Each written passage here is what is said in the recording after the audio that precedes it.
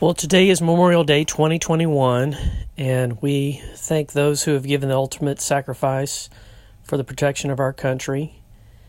And that really is the meaning of Memorial Day, as we memorialize those that we've lost.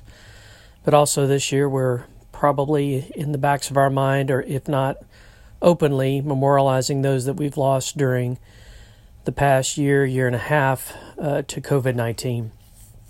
I don't want to take anything away from the veterans that have passed on in service to our country, so let's keep it in that direction.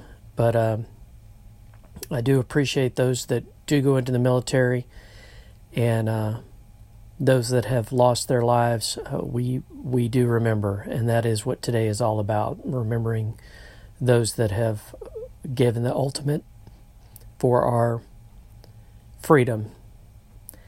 And so with that in mind, this is the end of May and the unofficial beginning to summer. So I hope everyone continues to stay safe out there and continues to appreciate what they have. And if I can help you and your family to live life to the fullest, please reach out to me. I'm Scott Culberson, broker associate, CB&A Realtors, and I look forward to helping you to live life to the fullest.